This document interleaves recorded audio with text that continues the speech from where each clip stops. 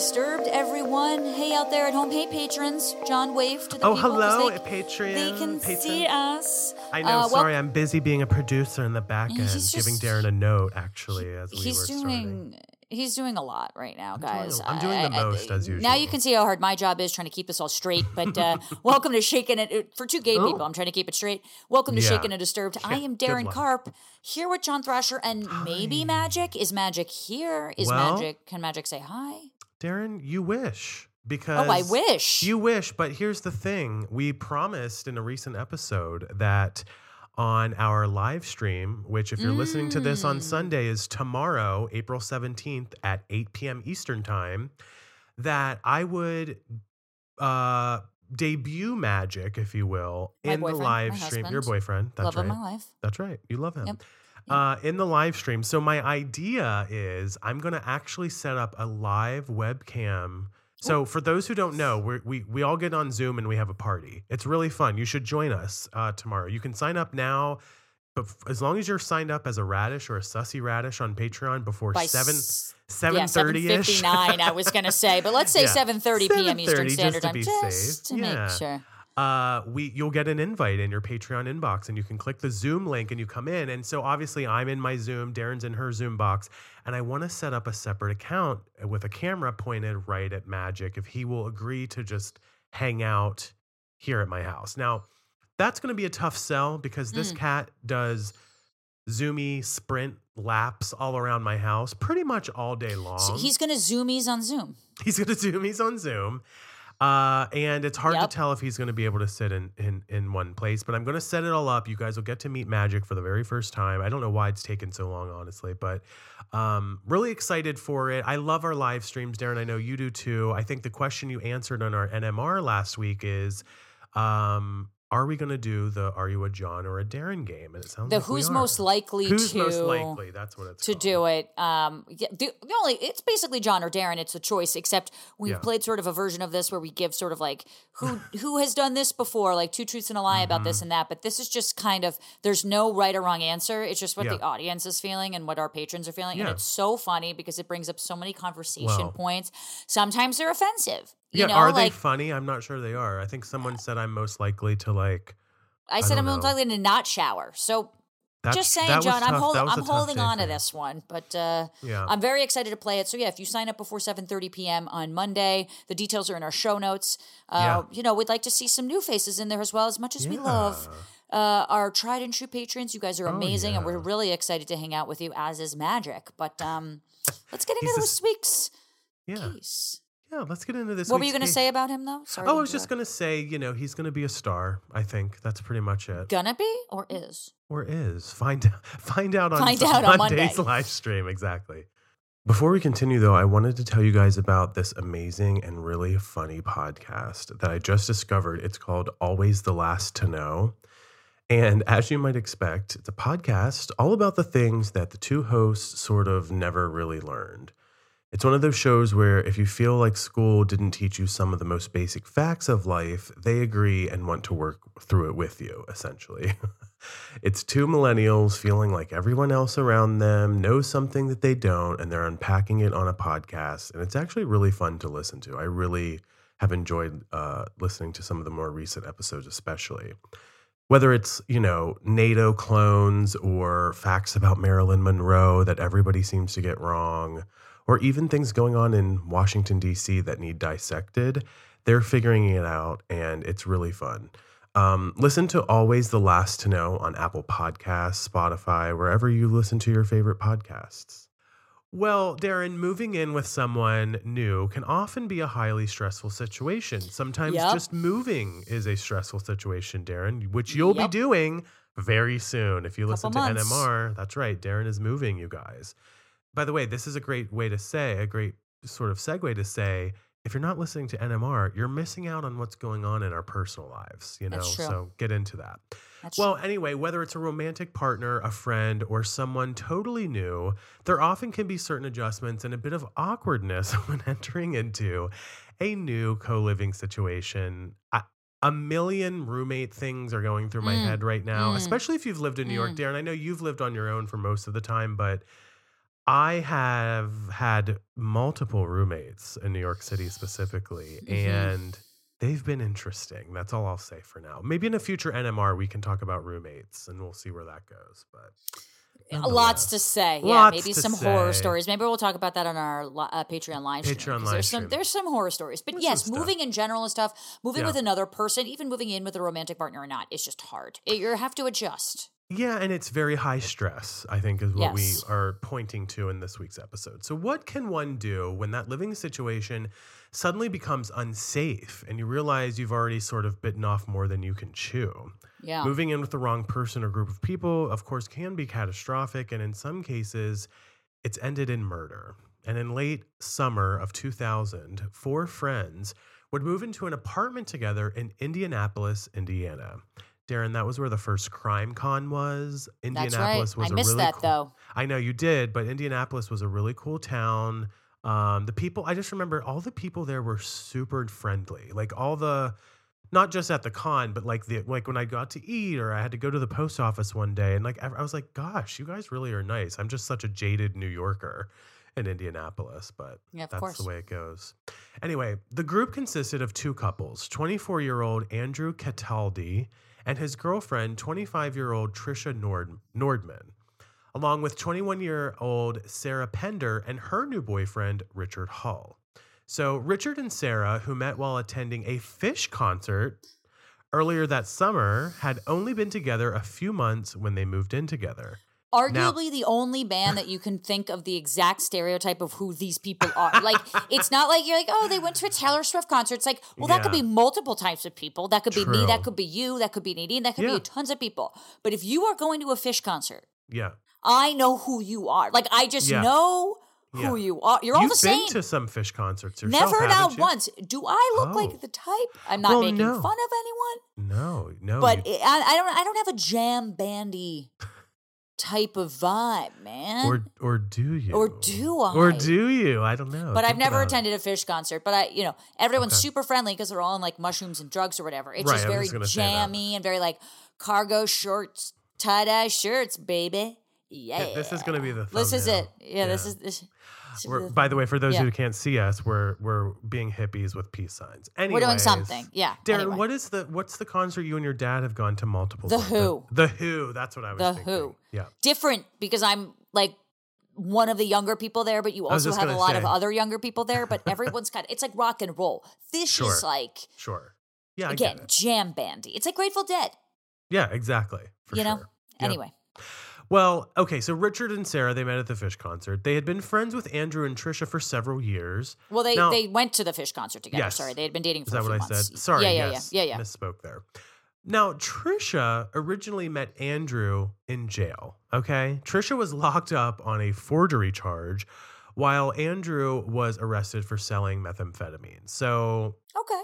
There you go. That's the origin story for I mean, I hate to be crass, but we put away so many fucking people in this country for nonviolent crimes. It's like forgery. I mean, it's just that even selling meth. It's just like, of course, prison is not that unlikely to meet people. There's tons of people, different types of people in prison. It's not like just because you're in jail or in prison, you're a bad person or I agree. Unworthy of love is my point here. I agree. And I will add, just since you're bringing that up, that my perspective on that has dramatically changed since doing true crime. Like working in this field, doing these shows so much over the last several years. Like, I used to have a mindset as a younger, less educated person that like forgery, straight to jail, methamphetamine, straight to jail.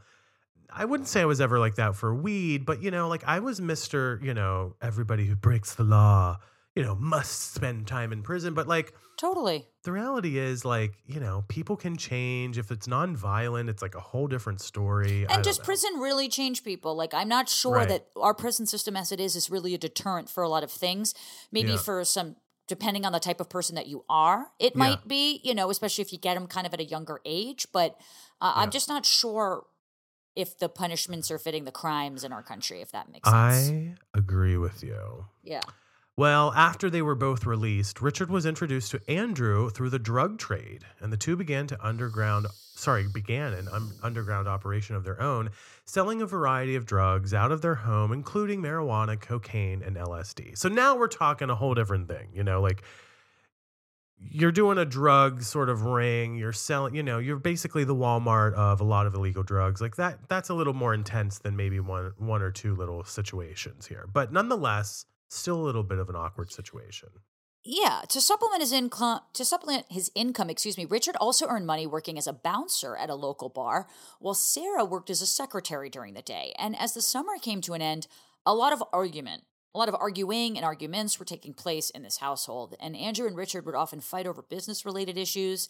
And over time, the environment became increasingly more hostile and uncomfortable. And I imagine all of that is also offset by the fact if you're doing something illegal, it's not like you're like, you broke our business agreement and I can take you to court with a lawyer because you have violated this. When you're doing something underground, you both have the potential to be arrested for something, right? And so that is only adding the tension to a lot of this stuff. And can I add one thing there too? Yeah. Not to be apologetic towards anybody in this conversation, and we'll get into what exactly the crimes were, but you have to also think, if you've been in jail for forgery or selling meth and then you're also continuing to sell other drugs, like you have to think about what is that person resorting to and what are their resources. They probably can't get a great job. They probably aren't financially well off. And so those two things alone create a barrier in our system and in our society where it's like, the tension's going to rise and people are going to get frustrated. And, like you just were saying, Darren, the household and the environment were becoming more hostile and uncomfortable. It's like a system of that a lot of people can't get out of. So just want to paint a picture a little bit there. No, I think you're right. And around this time, Richard expressed interest in purchasing a gun. However, his criminal record included 6 misdemeanors, disqualifying him from legally purchasing a gun in the state of Indiana. And Trisha and Andrew were both fugitives, so they wouldn't really be able to help him, at least legally anyway. So Richard turned to Sarah in this, who hesitantly agreed. And October 24th, Sarah and Richard drove to the local Walmart, speaking of being the drug place, the Walmart of drugs, essentially. Yeah. They purchased a 12-gauge shotgun and a box of ammunition. Now, the cashier would later tell police, you can kind of see where this is going now, that she saw Richard pick out the bullets himself, bring it to the counter where Sarah completed the transaction. Okay, so again, him choosing the bullets, and I've never purchased a gun, so maybe I'm wrong about this. Feel free to correct me, but doesn't necessarily mean that Sarah wasn't in also on the purchase. They could have discussed beforehand and he was just getting it. So it doesn't really say much about it. But the cashier said in the moment she felt something was a little off. And, little did she know that this interaction would lead to the death of 2 people only hours after the sale. And after leaving Walmart, the couple went to spend the rest of the evening with Sarah's parents and returned home approximately at 11 p.m. And once they arrived home, that is, Sarah decided to take a walk around the neighborhood. According to Richard, while she was away, a heated argument broke out between himself and Andrew, not uncommon, which was happening during this time. Richard's sister Tabitha owed him some money for drugs. Andrew wasn't happy allowing the debt to slide, and Richard became enraged defending his sister. According to Richard, as the argument ensued, Andrew went into Richard's room and tried to take the newly purchased rifle. So things were really boiling, basically, at this point. Before we continue, have you ever wished you could magically feel better and more energetic? It might be getting brighter outside longer, but for most of us, we're still in need of a little extra something to get us through the days. We're all microdosing these days to feel better. All sorts of people are microdosing daily to feel healthier and perform better. And you're probably wondering what microdosing even is, right? You know that just right feeling when your body and mind are really at peace, like maybe after a workout or a nice long shower, where you're relaxed, focused, and even a little energized? Microdosing helps you get into that zone easier and stay there longer, which is exactly where I want to be at all times. Our show today is sponsored by Microdose Gummies. Microdose Gummies deliver perfect entry-level doses of THC that help you feel just the right amount of good. I've gifted these gummies to so many people, as we've talked about before on the show, and they all ask me where and how they can get them immediately because they love them so much. Including people that weren't really into microdosing or into the world of sort of THC. So that tells you that they've really made an impact. We love Microdose gummies here on this show. Microdose is available nationwide. To learn more about microdosing THC, go to microdose.com and use code SHAKEN to get free shipping and 30% off your first order. Links can be found in the show description, but again, that's microdose.com, code SHAKEN. So Richard would later tell police that Andrew began threatening him with the gun, saying he was going to kill his whole family next. He managed to wrestle the gun. Sorry to pause you. I just, you know how we always mention oh, John, I'm going to kill you. Like, you're being so annoying today. It's a lot different saying that than I'm going to kill your whole family. That is that is threatening to me. That is very threatening. You can't even really joke about that. Well, not especially when they're in the middle of an argument. Like you do, that's when but it's not something you just say. I agree. Yeah. For sure. Well, he did manage to wrestle the gun out of Andrew's hand. Richard then shot Andrew once in the chest, and when Trisha tried to intervene, he shot her twice, once in the neck and again in the head. By the time Sarah had come back from her walk, both of her roommates were already dead. Imagine that. Yeah. As she approached the house, she saw Richard already loading one of the bodies into a borrowed truck. Although I do kind of wonder what she's thinking, because she bought the gun, so she must have had that talk with Richard. Maybe he lied to her and just being like, oh, I just want it for self-defense, or I want to go hunt, or something. But yeah, we don't know the motive. So. We don't really know anything outside of the fact that, we're not even sure if Sarah knew that they were arguing as much as they were and taking it so seriously. We don't know. Yeah, exactly. A few days prior, Andrew and Richard had borrowed the pickup from a friend to help move some items out of their basement and make room for their meth lab. Well, Sarah would later say that in this moment she felt terrified, but decided to help Richard out of pure love and loyalty. By the way, this is a great lesson for anyone out there. Don't conspire in murder because you love somebody, okay? But it's easy to fall down that rabbit hole. Oh, of course it is. Your own traumas and your own stuff. So, of course, true. You never know. We don't know the type of psychological abuse that she was coming under. Mm-hmm. Maybe she wasn't coming under that, but perhaps she was coming from a place, and listen, do what they want. No one's ever going to love me, and he's not going to love me. And that's a very powerful and easy trap to fall down. Yeah. I completely agree. We've heard it so many times, not just on this show, but true crime television. That's basically what a lot of those situations are, sadly. Yeah, exactly. Well, she assisted him in moving the second body out of the house, and the two then dumped both Andrew and Trisha in a dumpster down the road. Jeez. Less than 12 hours later, the bodies were discovered and an investigation began. The day after the murders, both Sarah and Richard went about their day as normal. Sarah went in for her daily shift at the law office. Remember, she was a secretary, while Richard stayed home and attempted to clean the leftover mess. This is not a very smart cover-up. I mean, no. They're just taking the bodies and putting them elsewhere. Okay, but they are roommates with these people. They know them. They have connections to them. It's not sort of something random. They obviously are easily identifiable, but on October 26th, Richard returned the borrowed truck to his friend. During his visit, Richard made an extremely odd request to burn a few items in his friend's backyard. This feels like it's going to be a fatal mistake. I feel like if you're going to do this, stick to your own shit. Stick to your own territory. Don't involve other people. Right. But he burned several clothing items, which, according to his friend, appeared to be splattered with blood. Because why else are you burning? By the way, if you ever walking down the street, looking, you're driving around, you're seeing people burning clothes. Unless there's bed bugs on those things, I don't know. I mean, in New York, that's definitely a thing, but I don't know. I'm if I ever saw someone burning clothes, I'm calling the police because there's definitely blood on them. Yeah, I mean, maybe they're scared. I might approach my friend and be like, why do you want to burn these clothing items that are spattered with blood? But as we sort of predicted, the very same day, both victims were identified because, again, they left all the identifying marks. And it didn't take long for police to circle in on a 2-bedroom apartment. It also just had happened, so they hadn't decomposed. I mean, they were almost kind of fresh in a way. Yeah, and he was trying to clean up the mess, as they say. Right, so who knows where all that evidence and DNA and everything was. Yeah.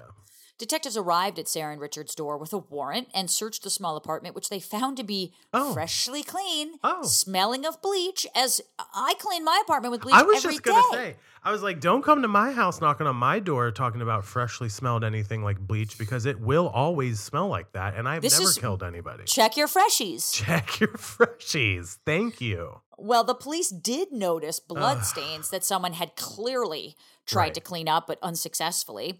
On October 27th, Richard was arrested for his roommate's murder. The following day, Sarah brought a pair of blood-stained pants to the police station. Okay.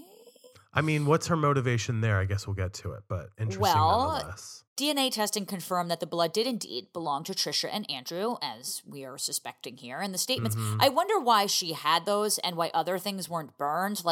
He must have really trusted her. Richard must have really trusted Sarah. Yeah. But the statements Sarah and Richard each gave to the police matched, stating that Sarah was out of the house at the time when the murders occurred, which seemed to be right because she was taking a walk. But despite this, there were still strong feelings of suspicion surrounding Sarah's potential involvement, especially considering she had been the one to purchase the murder weapon, and the cashier remembered this, okay? Right. Now, Sarah was also arrested for these murders despite no DNA or physical evidence linking her to the crime, which is important. It's important. In a court of law, it's important. But, Darren, as we're going through these details, I am listening and I'm like, okay, so she made the purchase, but he allegedly bought picked out the bullets. She just miraculously happened to be out of the house at the exact same time, taking a walk. But again, beyond a reasonable doubt. No, I hear you. Maybe she did purchase the gun for self-defense, but he knew where it was and grabbed it. And, he knew when she took her daily walk. So he was going to do it. Fair. So that way she, it always can be spun some way, That's true. Yeah, because if you're not there or know them so well, it's hard to really land on the truth. But totally. I think from the outside looking in, it's very sussy, as we call it here on the show. Well, shortly before his trial was set to begin, Richard decided to change his story and claimed to have evidence that this new version of events was the truthful one. He presented the court with a handwritten letter allegedly sent from Sarah while they were both awaiting trial. A forensic handwriting analyst even confirmed that the writing matched that of Sarah's. The letter, Darren, painted a very different picture than what police had been told up until this point. The letter from Sarah read like a profuse apology. She took responsibility, actually, for both murders, implying that it was all done under the influence of LSD. Quote, "When you said you would try to take the blame, I knew then that you loved me deeply. At first I thought you would tell, but you stuck to your promise," end quote. This is coming from the letter, ending with an ominous quote, "P.S. Destroy this," in all caps. Never put anything in writing, because you know what? Maybe this happened under the influence of LSD, but writing this letter did not, so you should kind of know better than to put this in writing, but not looking good for Sarah at this point. Definitely not. By the way, I'm going to send you some text later that say, "P.S. Destroy this." Yeah, exactly. Richard pled guilty to the charges against him to avoid a trial and presented Sarah's letter in hopes of lightening his sentence. Richard was sentenced. Damn, so he sold her out sold her out. So she was right in that letter anyway. Damn. There you go. Richard was sentenced to 70 years in prison. That's 70 for the 2 counts of murder. This letter began a whole new era of this case, resulting in a dramatic perspective shift of Sarah. The woman who had presented herself as being naive and intimidated was now painted as a criminal mastermind who manipulated her boyfriend into taking the fall for her. Now, before we go on, I just want to say this is all based basically on a handwriting and analysis, right? Because anyone could hypothetically write this, but one singular handwriting analyst says that this was her. Okay, gotcha. I just find that a little interesting. Yeah. One of the prosecutors assigned to her case famously referred to her as, quote, "the female Charles Manson," which the media, as you can imagine, immediately picked up on. Well, to be fair, she didn't, just like Charlie Manson, they didn't physically kill anybody as far as we know. Well, right. And she's claiming that Well, let's get into more of the details here. I don't want to jump too far ahead. So Sarah's attorney argued endlessly that this letter was fake, but with a forensic analyst backing it up, it was hard to sway the jury. I don't know. That just feels weird to me. Another key witness named Floyd Pennington offered some alleged proof of Sarah's guilt. Floyd was an inmate at the same correctional facility as Richard, and he had been writing back and forth with Sarah since her incarceration. Floyd showed the court over 75 letters in Sarah's handwriting, but the real break came when he said Sarah had openly admitted to the murders. But is that the real break? I mean, couldn't any inmate say this?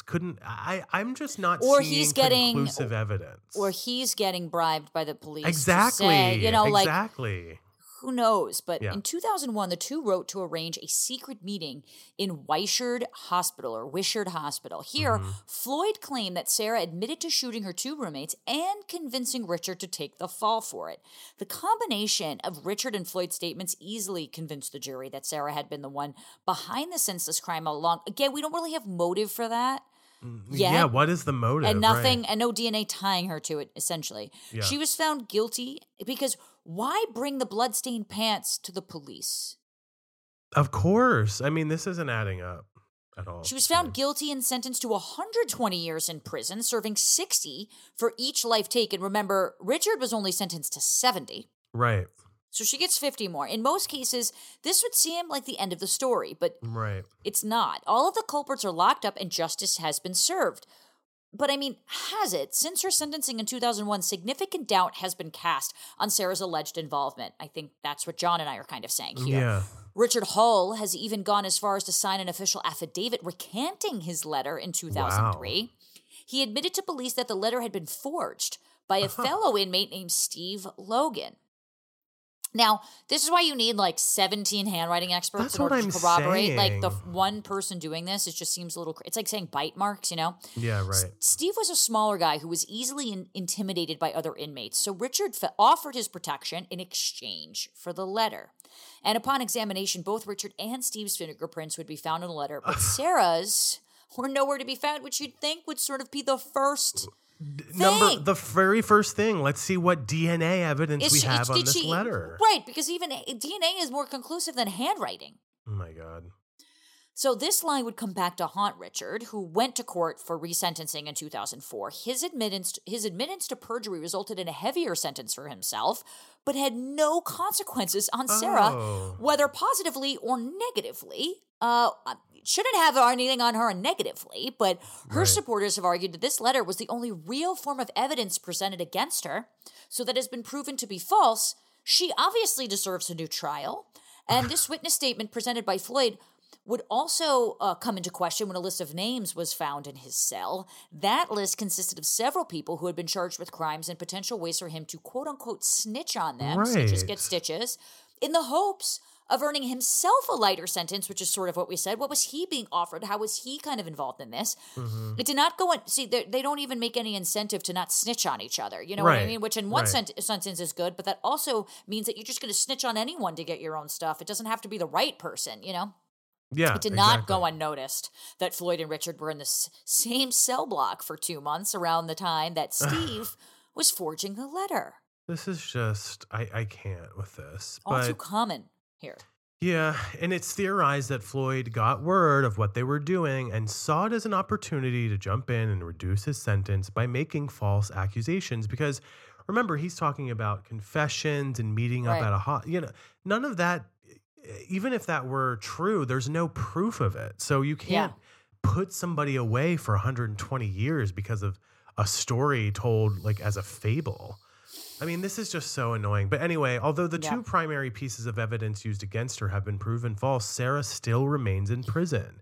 Crazy to me. Yeah, she has maintained her innocence the entire time and has even gone on several TV shows to advocate for her release. The cause has gained substantial following online as well, as her sister has been spearheading the movement to have her exonerated. Yeah, I bet. The movement has even gained the support of one of the attorneys who initially fought for her incarceration.